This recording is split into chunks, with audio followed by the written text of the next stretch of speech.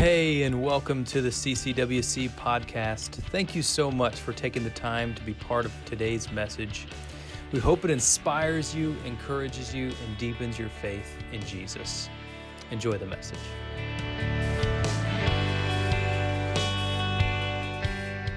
I'm excited to kind of conclude, put the finishing touches on this series that we've been walking through, studying Paul's letter to the church in Colossae, and at the same time, his universal truths, his letter to us. And I'm reminded specifically of a class that I took in high school. It was one that was kind of a credit filler for me. I was interested in the topic and the subject, and I wanted to try it out. And it was a class called drafting.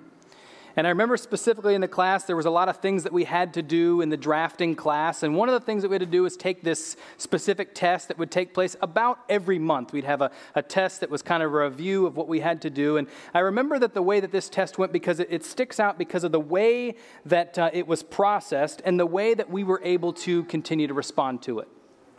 The way that it would start is this. We'd begin class with the test, and the teacher would give it to each one of us. We'd sit down, and we would answer all the questions that we could. And if you could answer them all, that would be great. And then when you were done, you would turn it in, or you would, in many cases, he would have you just give it to your neighbor. And as your neighbor would read it over, as he would give us the answers, they would check the ones that were incorrect, which isn't necessarily a new or novel thing. That happens a lot in the classroom. And then when they were done, they would give it back to you.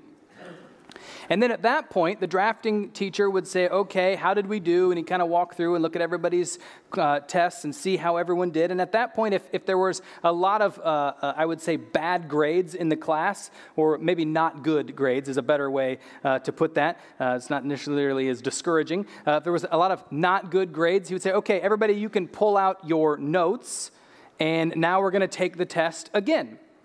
And so we would take the test again, this time with your notes, and you kind of walk through.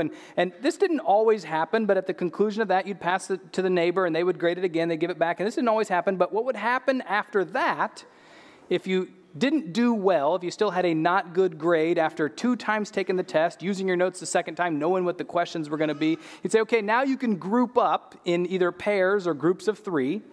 And we're going to take the test again. You can share answers with each other. You can look at the notes. You can do all these things so that you can get the answers right on the test. And part of it was he wanted us to continue to have that repetition of the answers, repetition of the questions. And so that was part of it too. It wasn't as much about the grade on the test. It was more about understanding the content as we walked through it several times throughout the class. But one thing that I recognize and I see is very applicable to what Paul did with the church in Colossae is he said, okay, here are the nuts and bolts. Here's the core of the message I'm trying to give to you. Here's who God is. Here's what he's done. Here's what his response is. And as the passage goes on, or as the letter goes on, he does this thing where he says, okay, here's the main core. Did you miss that? Okay, well then let me give you this opportunity. Here's some more of it. And he gets a little more descriptive. Did you miss that? Are you not getting it? Okay, well, here's some more. And then finally, this last part of the letter, if you haven't read this before, we're going to go through a little bit of today. This last part of the letter, what he does is profound. He says, okay, I'm just going to give you all the practical answers. This is what I mean. This is what the Holy Spirit's put on my heart. And so today, if this is your first time, you picked a good week to be here. I do want you to come every week. I want you to know that. But you picked a good week to be here because Paul summarizes all the things he's trying to say with some very practical and specific instructions for the Christ follower. And he's given us the open book test, and he's also given us a group to be able to engage and embrace these concepts with. And now he's saying, I want you to go and live differently in response to it. I want you to be reset. I want you to reset all that you are. I'm sitting here in prison. I'm writing to this church I've not necessarily met. I'm saying, here, let's go. Let's do this thing.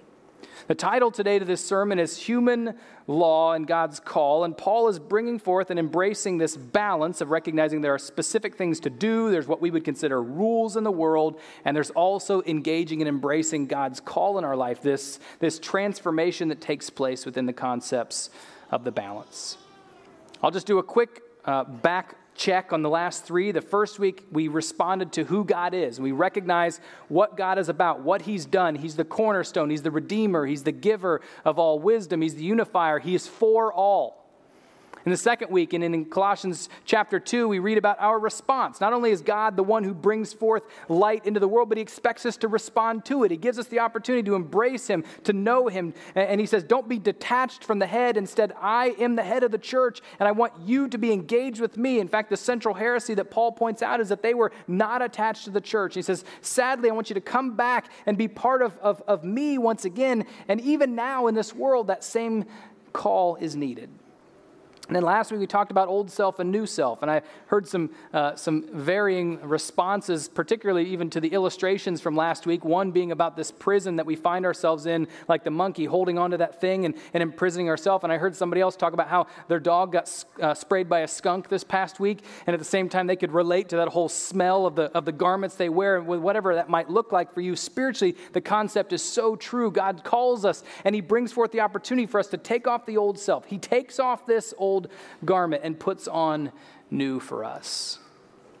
And with all of the concepts we're going to look at today in this succinct moment of recognizing Paul's very direct commands and encouragements, we can see how they would become very legalistic if we don't have those steps to look at. That God, the Creator, loves us. He calls us to respond, and he does so under his power and his leading.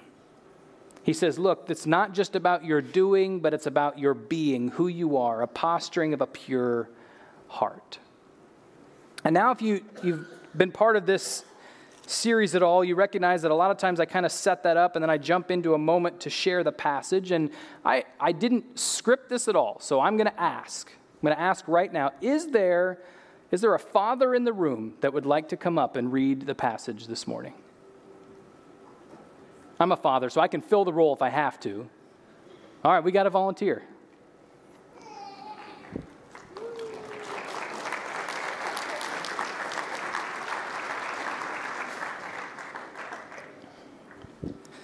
I don't often do this kind of thing because you don't know how people are gonna respond. But what I will say is, when the Spirit leads, you follow. Sure. So we're going to read Colossians chapter 3, verse 18 through 4, verse 6. It'll be on the screen, and Austin is going to read the passage today. And it starts down here. Sorry, the little letters. All right.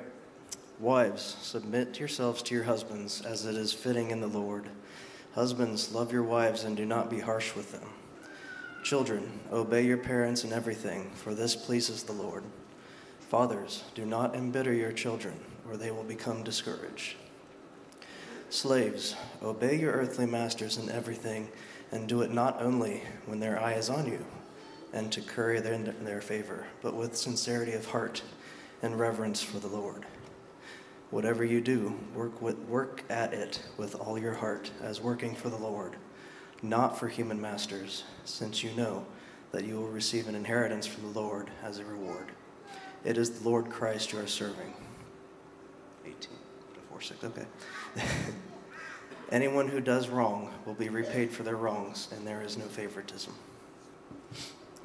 Masters, provide your slaves with what is right and fair, because you know that you also have a master in heaven.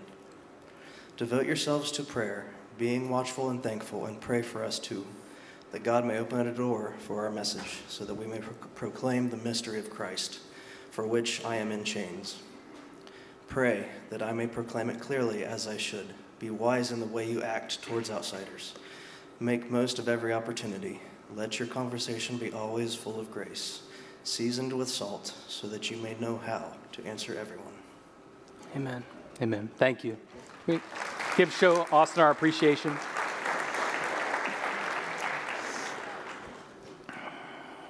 I don't know how or why God works the way that he does, but certainly I want to be respondent of him. So thank you, Austin. I appreciate that.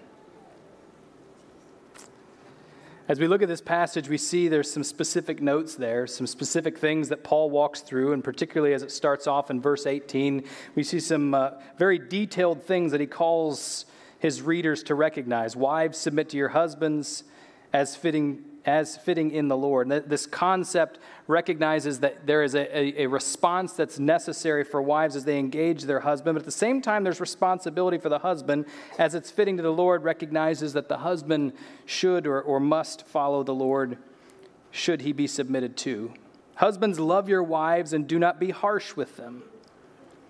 Children, obey your parents in everything, for this pleases the Lord. Fathers, do not embitter your children, or they will become discouraged. And then finally, this last one, this is kind of puzzling, but it says, slaves, obey your earthly master in everything, and do it not only when their eye is on you and to curry their favor, but with sincerity of heart and reverence for the Lord. And I know that can be puzzling for us, particularly with the history that we have as a country, but this concept of slave and master in that time, what Paul is attempting to try to get across is not necessarily that relationship, but the recognition that we should be just, we should be fair, we should be righteous with those that we have authority over. And so if you're sitting in the room and you are a boss, or you are a teacher, or you are a professor, or you have subordinates, those are the people that you are called to be reverent to the Lord towards in heart and sincerity, so that you might honor him in your relationship with those that you preside over. This is the most practical of practical within the context of Paul's letter here, and even in the context of many of the letters that he writes. But why the instruction for the Christian household? Why does it specifically say wives, husbands, kids, fathers? Why these specific instructions for those that are living within the Christian household? And I recognize this, perhaps you have before. Paul knew a very important truth. He knew actually the first point of our notes today, and that is this, that the home is ground zero for development. The home is so pivotal and important. It's for insight and for wisdom and for growth. Get this, the home is the first and primary daycare. The home is the first and primary wrestling ring if you have young boys, or if you have one at home that acts like a young boy sometimes. The home is the first and primary school. The home is the first and primary hospital or nurse's station. The home is the first and primary library. The home is the first and primary job. The home is the first and primary ministry. The home is the first and primary church. And for a child growing up in a home, what they absorb, what they recognize, this is ground zero for their development. More is absorbed and learned in the home than any other environment. Speaking of things you learn, perhaps you're like me. Sometimes you think about things that you maybe learned when you were younger and then were enlightened later on that wasn't necessarily a normal thing. Anybody been there before? Well, we always did this, and you find out from your friends or you find out from your colleagues, oh, that's not necessarily how it works in the rest of the world, right? That was just something that happened at your house. When I was younger, particularly late elementary school, middle school, my bedtime was 9 o'clock. And I remember around 8:50, maybe 8:55, that if we were getting real restless and it was time to kind of go to bed for the parents, my dad would sing this song. And it went like this, really easy lyrics. It would go like this. Come on, 9 o'clock, come on, 9 o'clock. I still hear that from time to time when my kids are being restless. And I remember going to a friend's house at a sleepover, and it came close to 9 o'clock, and his parents didn't sing, come on, 9 o'clock. And I said something about that. I said, when's your parents going to sing, come on, 9 o'clock? And they're like, that's not a thing. What are you talking about? I was asking my wife, what are some things that you grew up thinking or knowing? And she told me in middle school, she found out that the TV had more than one channel. Before that, she thought PBS was all the TV was for. That's all it was just one channel.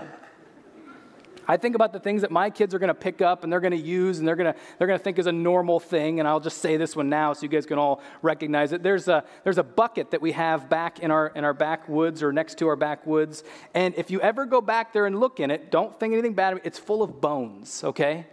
And the bones are bones that we've collected from out in the back of the yard from different animals that may have expired. And we put them all in there, and we talk about the bone bucket. And I look forward to the day when one of my kids comes home and says, hey, I went over to my girlfriend's house, and they don't have a bone bucket.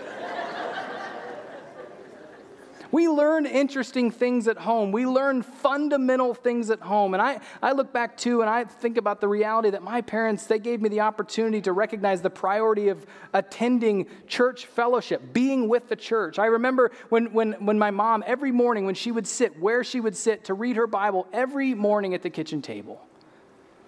I recognize the importance of prayer before meals, before bed, and when we have something going on in our lives, Thanksgiving, or when we're thankful, or when we have something to pray for. And I see that the home was the place where I learned those things, the place where I engaged in those things, where I grew, where I knew them. The home was and still is ground zero for development. I put on your outline a few questions, and they're rhetorical in this room, but I encourage you to take some time to figure out what the answer might be with your family or even on your own as you depart today or throughout this week. And the question for that first one is this: what is one thing you learned from home? What's one thing you learned from home? What's one thing that you have embraced, have engaged, that you learned from home that you now are going to live differently as a response of, or you do live differently in response of? As Paul continues in this passage, picking up in verse 23, it says, whatever you do, not sometimes when you feel up to it or when you had a good night's sleep or when you're not hangry. Instead, it's whatever you do, work at it with all your heart, as working for the Lord, not for human masters. Since you know that you will be received, so that you will receive an inheritance from the Lord as a reward, it is the Lord Christ you are serving. As he continues, it says, anyone who does wrong will be repaid for their wrongs, and there is no favoritism. Masters, provide your slaves with what is right and fair, because you know that you also have a master in heaven. Part of the reason for this specific portion of the passage being put in there is Paul recognized that the person who was delivering this letter, Onesimus, was an actual slave of Philemon. And as he's embracing this recognition, there was this contrast or this conflict between these two. And he's trying to say directly to them, there needs to be an understanding that when you are engaging with somebody else, whether it be a family member or a friend or a boss or whoever it might be, when you embrace relationship with someone else, there must be this sense of respect, recognizing the fact that all you do and everything you say isn't necessarily for them as much as it is for your engagement with the Creator of all. Against the resurfacing of this crucial common thing, we see this from Matthew chapter 7, verse 12. It reads like this: so in everything you do to others what you would have them do to you. For this sums up the law and the prophets. And the second point is this: do to others what you would have them do to you. Do to others what you would have them do to you. Okay, several weeks ago, I said from the platform that I like Snickers bars. You guys remember this? From that time on, I have received gifts of Snickers bars. And I've found something about myself that I like to receive Snickers bars. Okay, I like that. But you know what else I recognize in this passage and in the recognition of what God calls us to through Paul's writings and through Matthew's writings is that I'm supposed to treat others the way that I like to be treated. You see where we're going here? Are there any kids in here that like Snickers bars? Any parents that'll let them raise their hand right now? Yeah? All right, Carly, come up here. Come on up. Carly, I have something for you. So let me just tell you, when on Christmas, when I showed everybody this giant box with all the Snickers bars in it, I'm going to be totally upfront with you. My wife said after the service, because we're going to my parents' house and my nieces and nephews would be there and everybody, she said to me, let's take that and we'll share them. And I said no. So in this moment, here's what I'm going to do. You tell me, Carly, here, I'll let you share it. What's your name? Carly. What's your last name? Hines. All right. Okay, so here we go. So Carly, I'm going to ask you one question. Do you like to receive Snickers bars? Yes. Yes. Okay, she said yes, everybody. So where I'm at, I don't need this, I guess, right? So where I'm at is this. If I'm to treat others the way I want to be treated, I need to give this Snickers bar to Carly. Carly, there you go. Thank you. You are very welcome. Ho, ho, ho, ho. Don't go anywhere. Don't go anywhere. Now, Carly, you just told me that you like to receive Snickers bars. So wouldn't it stand to reason that you give away the Snickers bar that you just received because you like to receive them as well? Yes. Oh my, she said yes. Do we have another person that likes Snickers bars? Maybe an adult this time. I don't see, no, Savannah, come on up, Savannah. All right, Savannah, come on up. Carly, move over. Come on over to me. This is like a talk show. Yeah, move on over, welcome up. Okay, Savannah, do you like to receive Snickers bars? I do. Okay, Carly, you know what to do. Here you go. Thank you. I love it. I love it. Hold on, time out. Are you looking to share? Is that what you're going to say? The only way to find the rightful owner of the Snickers bars, I'll cut it in half. Oh, sorry, that's a lesson for another day. All right. So Savannah has received the Snickers bar. Carly, you have given that up because you are treating someone else the way you want to be treated. Let me ask you this. Now, maybe initially you think, I missed out on the Snickers bar. I'm kind of sad about it. But how do you feel treating Savannah the way that you want to be treated? Good. Good. Simply put. Well, I can tell you one thing. I really love to receive Snickers bars. And so I'm going to give you one too. Thank you. You're very welcome. Can I hear a round of applause for these two?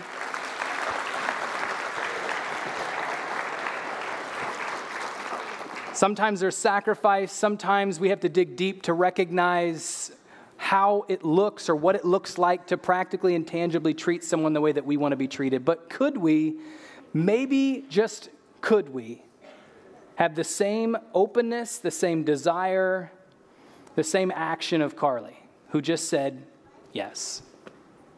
Yes, I'll give it up. Yes, I will be selfless. I will express love to those around me. I'll put down maybe the things that I've been putting up to say, you know what, it's about me. It's about what I want, and just say yes to what God is calling us to do. And so here's the second rhetorical question for this space, but not rhetorical for your dinner table later, or perhaps a conversation with a loved one, a spouse, or even an accountability partner. The second question is this: how do you want to be treated? How do you want to be treated? Do you want to treat others in a way where they will receive Christ's love and receive an expression of Christ's love, and even a way that we may be surprised or may not know is coming? Do we love others? Do we embrace others? Do we love others the way and treat others the way that we want to be treated? And then Paul concludes this specific portion in verse 2 through 6, and it reads like this: devote yourselves to prayer, being watchful and thankful. And pray for us too, that God may open a door for our message, so that we may proclaim the mystery of Christ, for which I am in chains. So Paul's in jail, and he's talking about this mystery of Christ. And the mystery of Christ isn't some magical thing. Instead, it's this mystery of how does God's grace work? How do we receive it? How does it all make sense in our lives? And we recognize that part of the reason is because of the action and the power of the Holy Spirit. And then in verse 4 it says, pray that I may proclaim it clearly as I should. Not that I'd escape jail or I'd get out of the storm that I'm in, but instead that my life, my heart, everything that I am would be a light for the kingdom. Be wise in the way you act toward outsiders, and make the most of every opportunity. And finally, let your conversation be always full of grace, seasoned with salt, so that you may know how to answer everyone. Paul is intentional here. In verse 2, we see this being watchful and thankful. In verse 5, we see be wise. In verse 6, he says be full of grace. And he transitions from this, here's how you should treat others, and here's the things you should do, back to this calling, this recognition of being.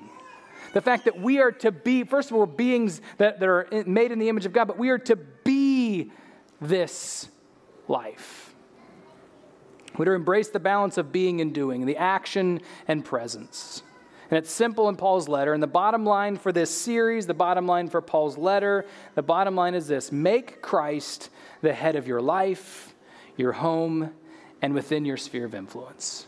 Make Christ the head of everything that you do, the head of every thought that you have, the head of every way that you invest your time, your talent, and your treasure. The gospel is so simple. Yeah, we make it difficult, and we have all these other things that we want to add to it, but it's so simple to recognize that all God calls us to do is make Christ the head, and everything else will be an outpouring from that. Every action we have, every way that we live, everything that we do will be a response to it. I did want to just share some practical tips as you go, as we kind of embrace this moment, as you go into the world and recognize that it's not always going to be easy in your personal life. How do you make God the head? First, start each day with a meeting or each class or each conversation you have with pre-prayer. Come to God and ask for Him to indwell within you. Another thing you can do is read your Bible every day. God has given us this gift, the opportunity to be able to embrace Him. Ask the Spirit to lead and then read it. And maybe this, before acting, before spending, before posting, before thinking, ask, does this honor God? Does this reveal that He is the head of my life? Is this the way that I want to be treated?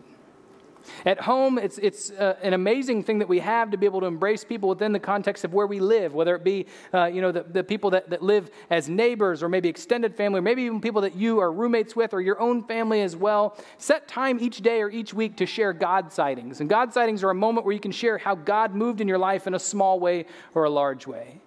Maybe take some time and read a family Bible story together where you as a family or as a group sit down and you read just something and you allow God to wash over you His truth. Another thing you could do is have each person at home write down something on a maybe at dinner when you're able to have a meal together, or maybe in the evening write down something that on a gratitude journal or on a gratitude chalkboard where you write down, here are the things that I'm thankful for. Here are the things that God is doing or has done in my life. Or you could express the why, this is a really interesting one. I'm going to choose to give rather than to receive because I want someone else to know about the gift that I have received. The why behind it, this recognition that it also gives the opportunity to segue to salvation. So do acts of goodness for other people, particularly those in your own context. And then finally, in your sphere of influence, I shared this quote from John Wesley: earn all you can, save all you can, give all you can. What he means by that is use the gifts, the talents you have to bring forth the resource, whatever it might be. Save those things so that you can use them when asked or called upon. And then finally, give everything that you can to those that God puts in your sphere of influence. In all of it, stay attached to the head. Several weeks ago, I talked about this chicken running around with its head cut off. Stay attached to the head. When you separate the head coach from the team or the fuel line, or you separate the batteries or the unplug the appliance, whatever it might be, it dies.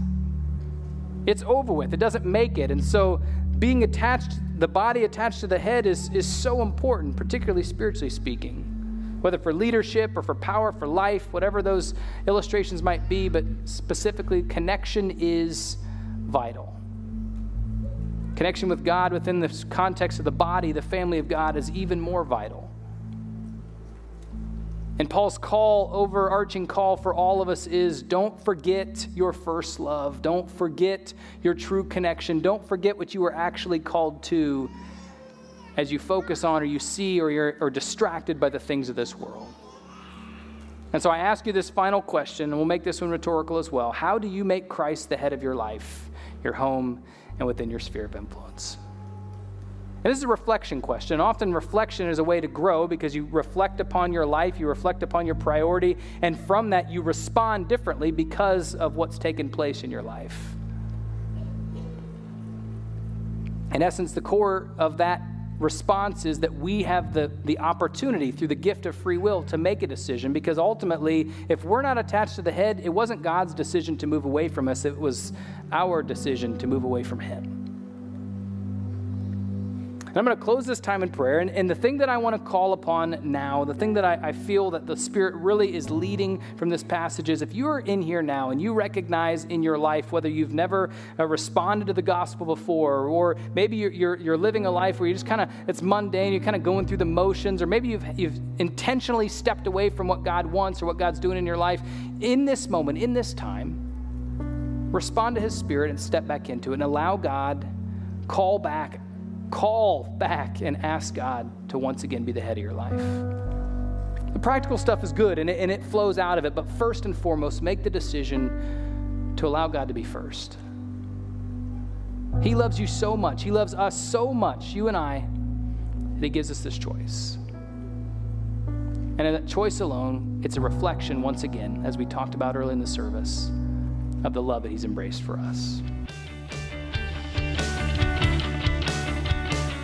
Thank you again for spending time with us today. Thank you especially to those of you who give to CCWC. It is through your faithfulness that makes this ministry possible. Also, if you have any questions about today's teaching or if you want to learn more about CCWC, feel free to contact our office, check the web, or follow us on our social media platforms. If you enjoyed today's podcast, we do encourage you to take a moment to subscribe and share it with friends. Let this be a blessing to someone else that you love in your life. You're always welcome to join us on Sunday morning for worship, or until then, we'll catch you on the next one. God bless.